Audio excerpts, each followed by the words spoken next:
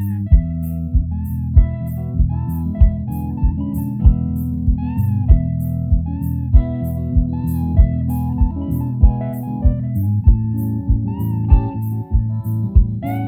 to the Indie Writer Podcast, where we talk about all things writing and indie publishing. Today, we're excited to be talking about genre hopping with Rachel Sparks and Sean Manning. Sean is the writer and co-creator of the graphic novels Macbeth, The Red King, Hell, Nebraska, and Interesting Drug. He has written for Star Wars Adventures, Edgar Allan Poe's Snifter of Blood, Thought Bubble, and more. Sean's work has appeared on BBC Radio 4 as well as in literary magazines and on stage. He lives in Ann Arbor with his wife, their child, and 2 cats learning to get along. Rachel Sparks is the author of the 2018 novel Resistant, which was a finalist for the Global Thriller Award and the National Indies Excellence Award. After a decade-long career in Austin, Texas as a transplant specialist, she joined a startup fighting healthcare-acquired infections, thus satisfying her lifelong interest in infectious diseases and the science of human health. After relocating with her husband, daughter, and mother to Asheville, North Carolina, she finally put her first novel onto the page. In her free time, she serves on the board of the Asheville Museum of Science and loves to cook, brew, garden, and spend time with friends and family. Welcome, both of you. I'm so excited to chat with you today. How are you guys doing? Very good. Thanks for having us. Yeah. So to start, I'd love if both of you could just give us an overview of what genres you like to write in and why you felt compelled to kind of branch out. A lot of authors really just stick to one thing. So Sean, we can start with you. What does that look like for you when you decided to just dabble in different genres with your writing? Yeah, I mean, a lot of it is just kind of a circumstance of the sorts of things that interest me and where I start the project and how they progress or you know what I'm able to interest people in. My first book, this full-length graphic novel that was published was Interesting Drug. And that was a kind of time travel sci-fi adventure. I enjoy science fiction reading and watching, etc. But it's not really. I wouldn't have expected myself to be a sci-fi writer. Later my latest big project is historical fiction, and that's like the sort of thing that I keep coming back to. And that's like sort of the niche I'm trying to develop. But at the same time, there's so much else I want to do. I need to write something funny, or just work on something that is just all surface, all fun. Mm-hmm. So yeah, I like jumping around. And how about you, Rachel? What does that look like for you? I know that your first novel was pretty hard science fiction, and now you're kind of writing a historical novel. Mm-hmm. So what has that journey looked like? Well, I really didn't think when I first wrote that I would write anything speculative. It was definitely hard science fiction, but it was also set in the future, which was strange for me because I don't like that genre. So I would say that maybe my first novel was the actual outlier of what stories usually spin around in my head. But it was the most comfortable one to put on the page first. And then since then, I've kind of moved around to, like you said, historical fiction, but with a dual timeline and stories that are told in parallel in now and like 200, 300 years before. And now, I mean, I've also penned a romance novel, and so I feel like maybe they're all a little bit interrelated in that they always have a female heroine, and there's usually some science backbone to it because of my background. But the rest is just, things I'm interested in. I have so much interest in historical medicine and how our understanding of healthcare has evolved over the years. And, what we used to do that was wildly wrong and what we used to do that was somewhat right, even though we didn't know why. And I find myself kind of weaving that into a lot of my stories over and over again, like Native American remedies or unusual treatments that we did that were horribly wrong and terrible to people, and just all the different things that have contributed to the overall knowledge base of medicine now and like what we understand about people now. But I think also it's whatever I'm learning about. There was a period of time where I was in my real job writing about a lot of clinical trials that involved, involved genome, kind of like dabbling with genomes, or I should say regenerative medicine to edit our genomes so that we can cure major diseases. And it just made me think a lot about the way that we think of our genomes as sort of this sacred truth or this, some sort of compelling secret about ourselves, but it's really a flexible growing thing and can always change throughout your life. And what we learned when we were kids about our genes has changed a lot since then. So I often get inspired by whatever topic I'm currently geeking out over. Yeah, that's really interesting. I feel like I kind of do that as well, and that your work sometimes just reflects the period of your life that you're in also. And so you bring up an interesting point. It was actually one of the questions that I wrote down, and we'll jump to it now. But what themes are just present throughout your work that make it feel like there's this connection between them, even when they're not in the same genre? Rachel, it sounds like you mentioned a couple. And Sean, do you have any themes that just kind of emerge in your writing, even if they're not related when it comes to genre? Yeah, I think so. I'll let Rachel start on that one. Okay. Is there anything else that you see, Rachel, like with the voice that you use, or like qualities within your character?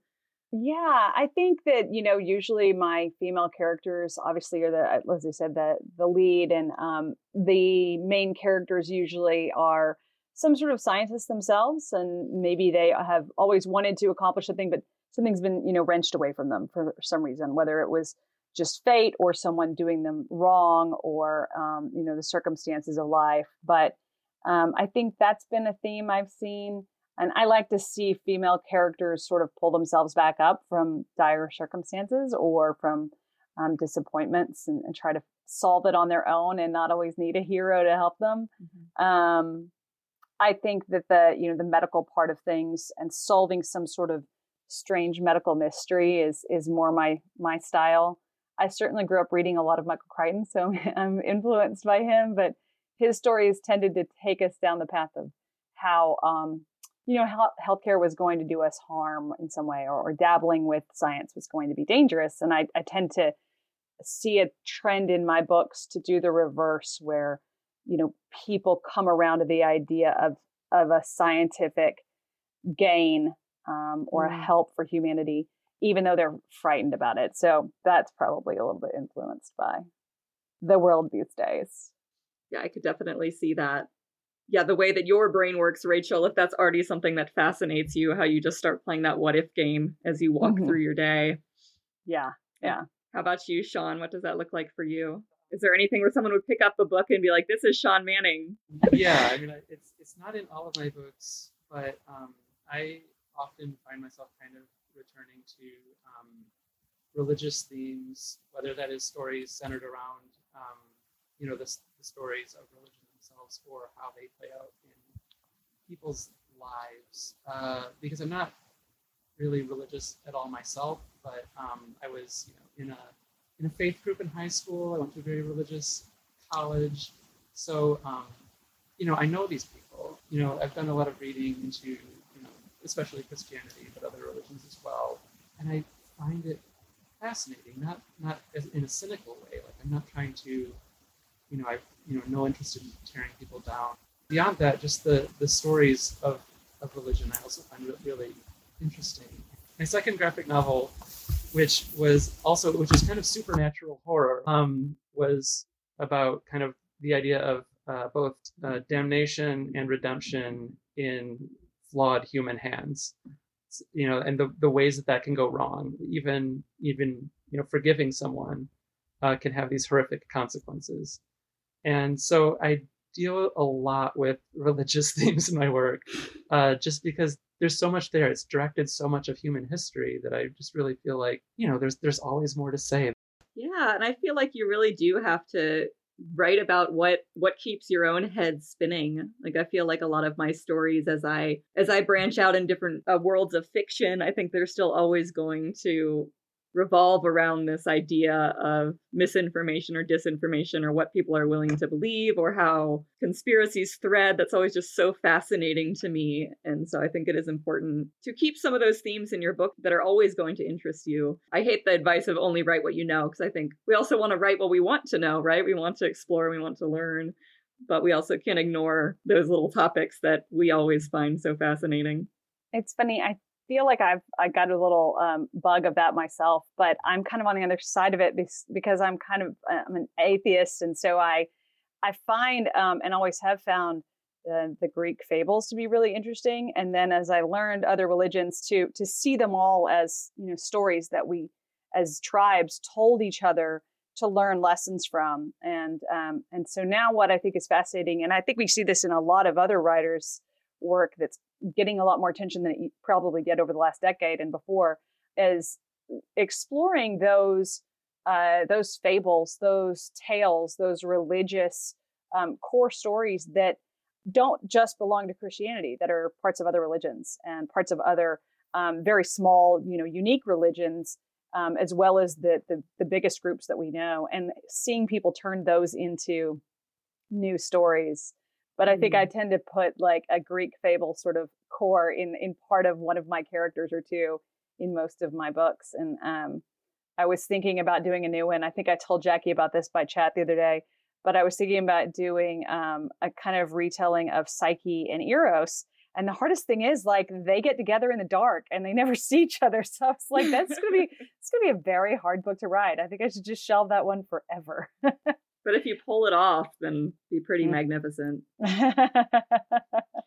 So then that kind of leads me to another question that I have, which is there a genre that you feel like is more natural for you to write, but you still feel pulled to others? Like, has there been a story where you're like, okay, this came out really easily. This maybe is what my voice naturally is, but I'm still gonna make sure that I'm stretching my creative muscles. Yeah. I mean, I don't need to go first this time, but absolutely.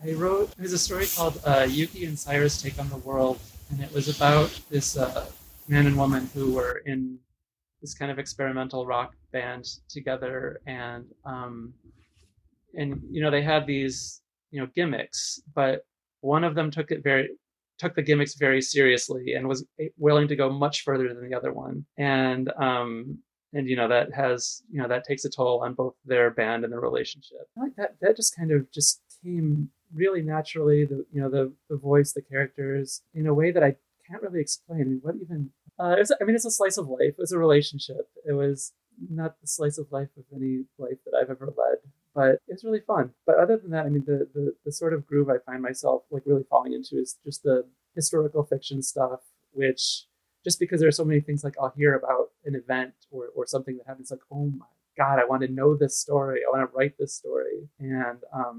And then of course it's a lot of research. It's a lot of fun. I think what has always come most naturally to me is that sort of science fiction tone, where it's a little bit less flowery and a little bit less maybe eloquent than a lot of writers that I admire are. It's a fast-paced sort of thing, and really, really, really plot-driven more than character-driven. And so I think that's probably where I feel the most comfortable. But I do like to flex out of that, because I like to write well, not just fast, or, you know, not just to give people a thrill. I think that if I was to just try to crank out a book every 9 months, it would be in that area. Yeah, that's really interesting. I guess that kind of leads into another thing I had in mind, which is, how do you, when you're working with multiple genres, how do you, just as an author with your routine, figure out what to work on? Do you usually have multiple projects going at the same time? Do you make sure one is finished before you move on? What does that process look like? Because I imagine that some of them require a different headspace or a different mood to write. I would say that, you know, it depends on how much research any of them take for me as to whether I have multiples going on at once. But I tend to do some pretty detailed detective work, especially for historical, but also for the science fiction pieces, because I don't want, you know, the worst thing for me is a reviewer who, rather than disliking the book, is like, well, factually, that was a little wrong on that piece of science, you know? That one's the thing that guts me. So I tend to over research that, and it's distracting if I'm working on more than one at once because I've got entire spreadsheets with citations and sources and notes. But as for headspace, I think if I'm writing something that's more romance, yeah, there's definitely a mood you're in sometimes where you don't want to do that. You just had a fight with your husband and you couldn't care less about writing about somebody being in love with another person.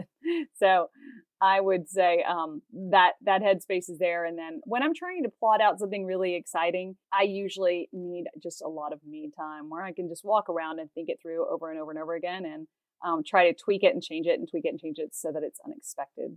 Yeah, I mean, I would agree that complexity helps determine whether I'm working on more than one thing or not. I was working on a graphic novel for a while that was very, very research intensive. It was on the dancing plague. It was when about 400 people started dancing and couldn't stop. You see me nodding violently, knowing the story.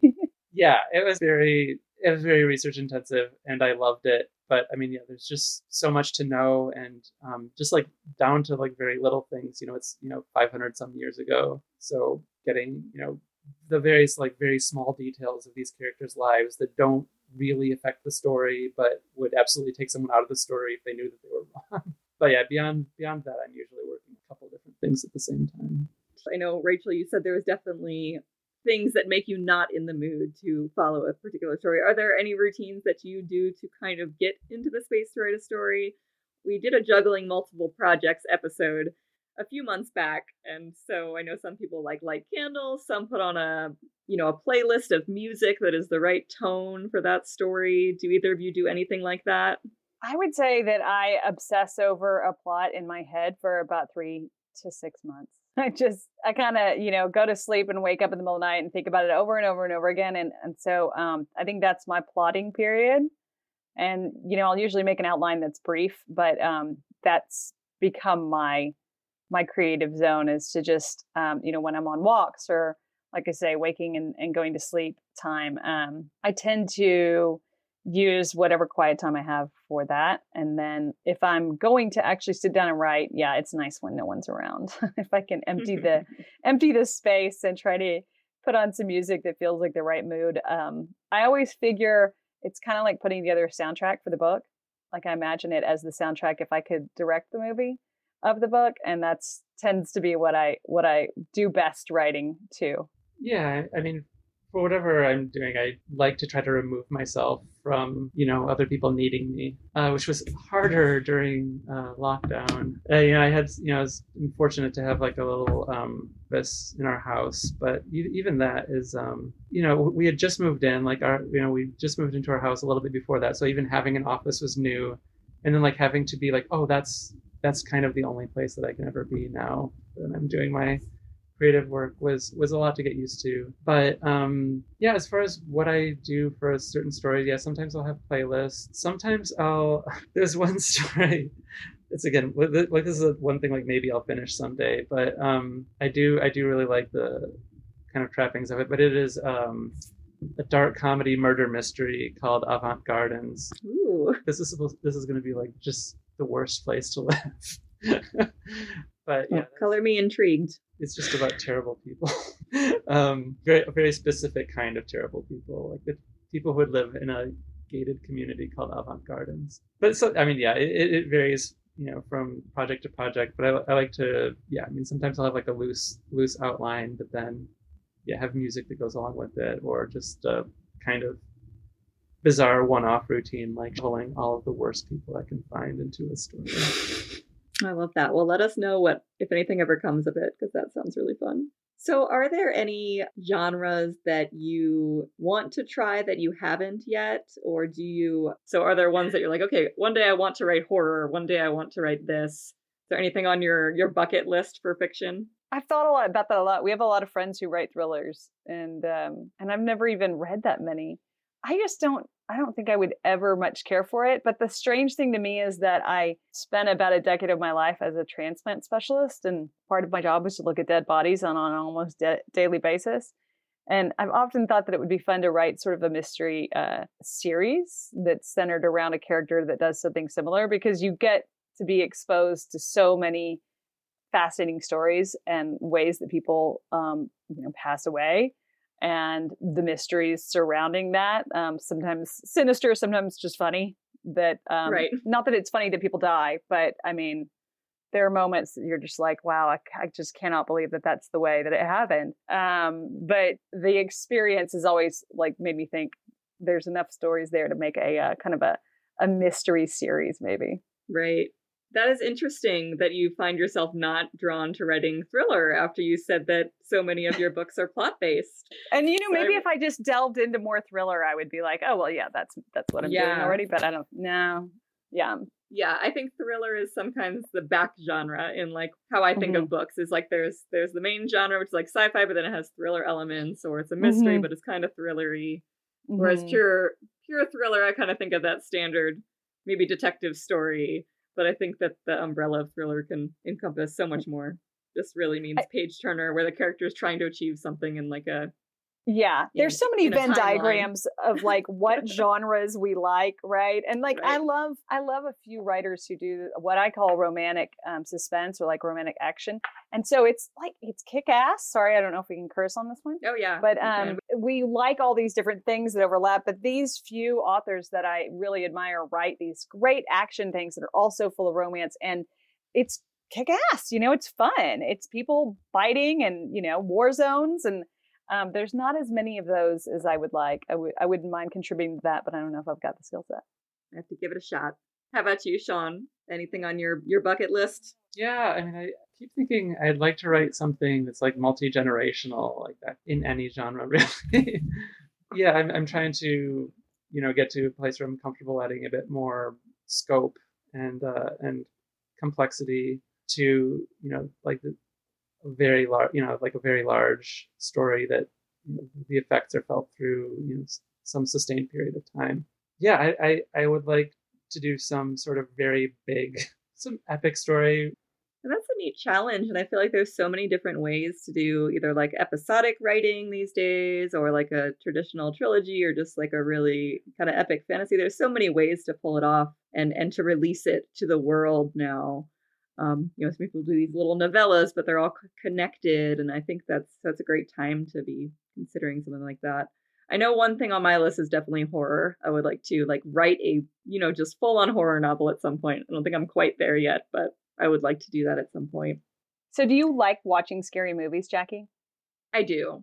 I have to be in the right mood. I have to be in the right analytical mood. Analytical. Like if I'm feeling because I like to watch them and be like, okay, I like to kind of dissect them as I watch them. And if I'm not in that mood, then it's not as fun for me. But I do enjoy scary stories. I know you do not, and you like to narrate the whole way through them and drive everyone insane. I have no idea what you're talking about. I'm sure there's never been such an example.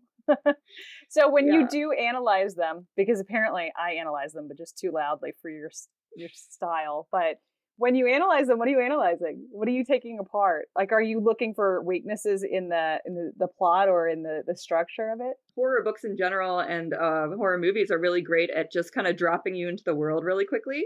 And so I think watching them for an eye, with an eye for world building, they're also not that character driven. Like often you're scared for the person, but you're not like overwhelmingly attached to them sometimes. And so I think it's neat to see how do you build this world where you are really attached to their fate, but it's not necessarily told in the same way that a character driven story would be. I recently saw, have you guys seen the Quiet Place? No, I really want to watch that. Yeah. So it was a story that it came out a couple years ago, and I think there's a sequel, but it was just really fascinating to me because the whole thing, it's about these monsters that basically attack based on sound.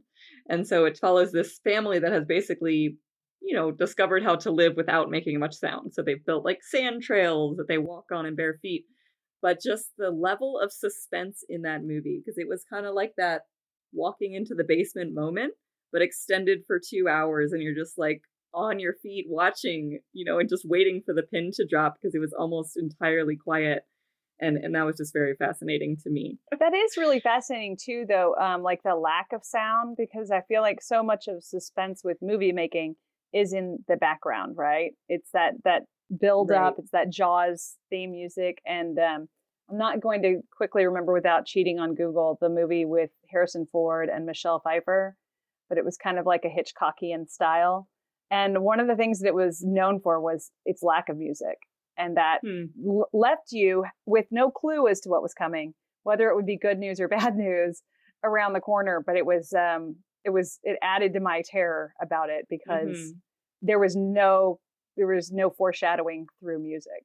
So I could see how the quietness is, which I find some writers are really good at building that into their writing too.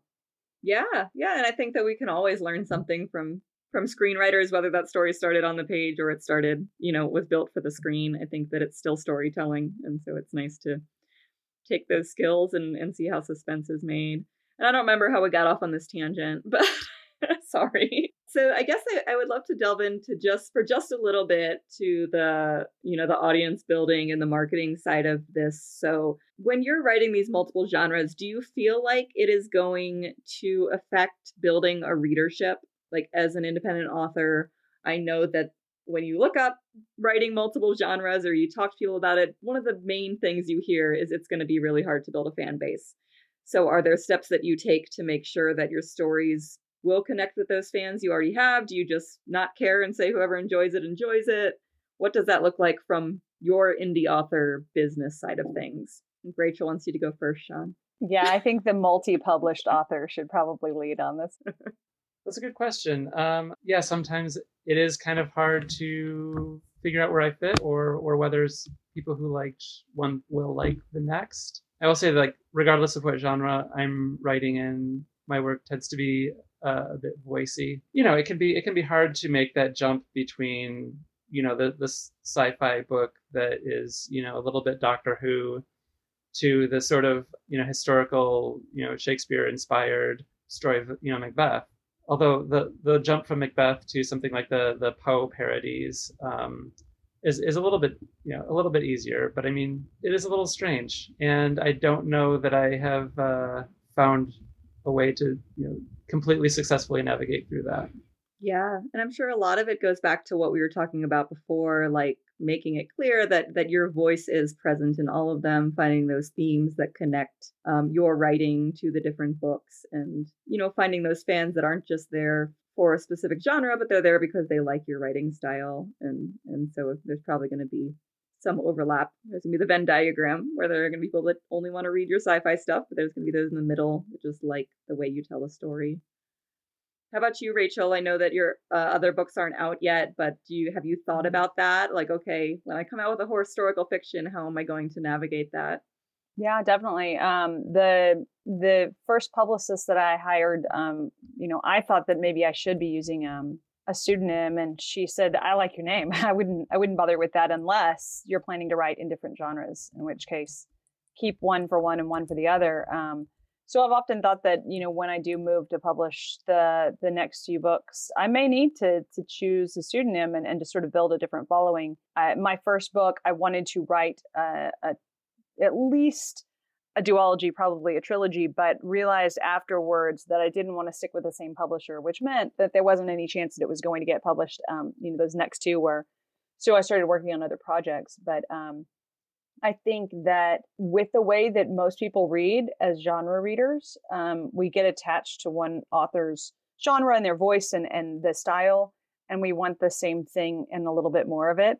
And a variation, of course, we don't like people who just replicate their last book, but I think that's a very common trait of readers. I wouldn't say it's a problem because I'm one of them, and I would hate to, for someone to mock me for not wanting to read. I don't like J.D. Robb, but I like, Nora Roberts, or used to. But the genre hopping or like kind of floating between them, I think you definitely are going to lose readers. And so whether or not there's people out there that don't stick to one genre, there could be. Jackie's a good example of one who tries out a lot more things than I probably dabble in. But in terms of readership, yeah, I think it's something we're all guilty of, and I wouldn't know how to fix it either, other than to, like I say, kind of choose a new pathway and forge along that, and know that you may have lost readers, but you'll have to earn new ones.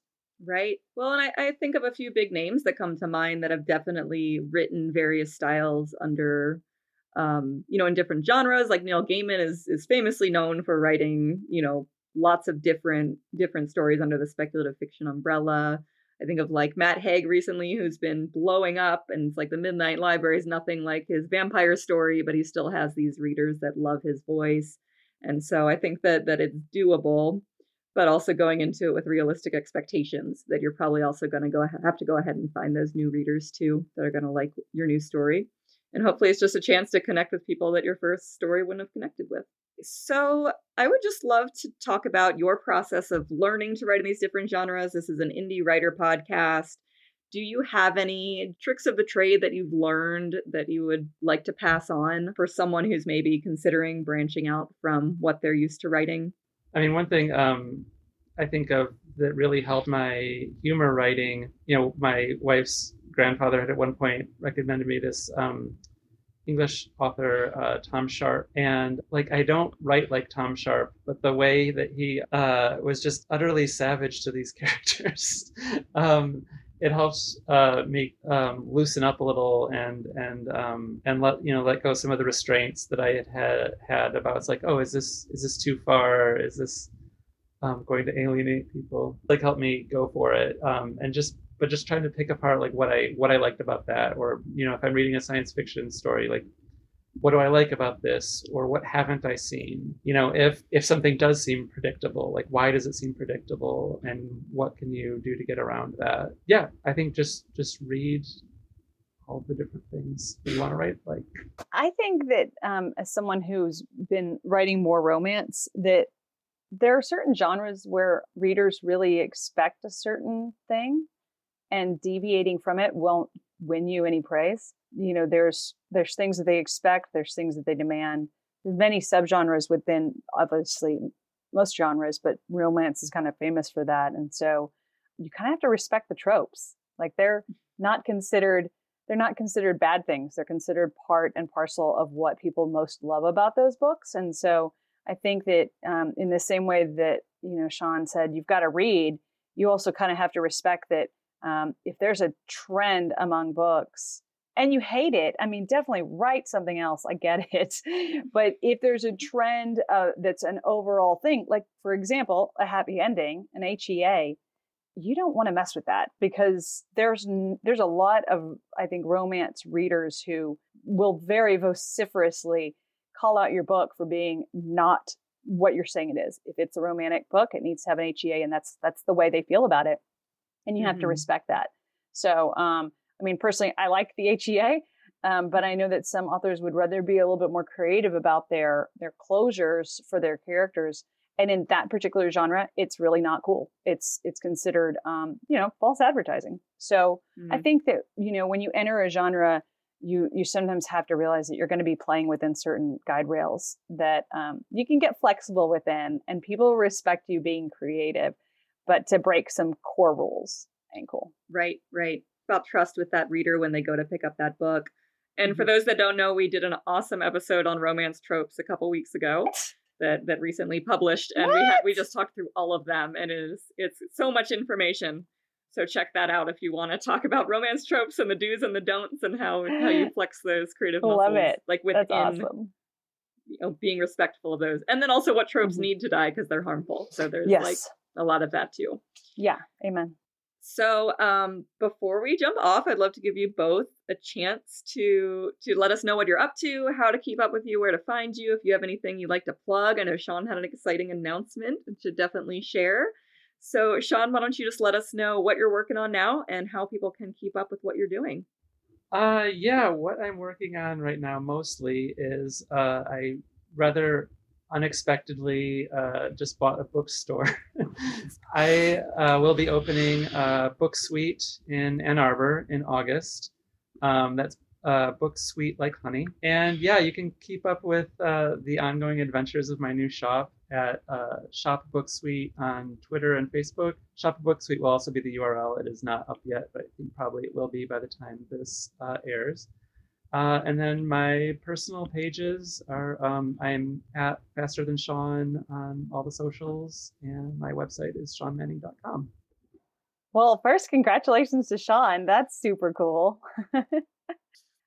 To be honest, no, I don't have that much exciting news. I've been having to do, other gigs, other jobs for a while now. So most of my writing has been, in querying phases or just wrote it for me. But I goof around a lot on Twitter at Sparky, the author.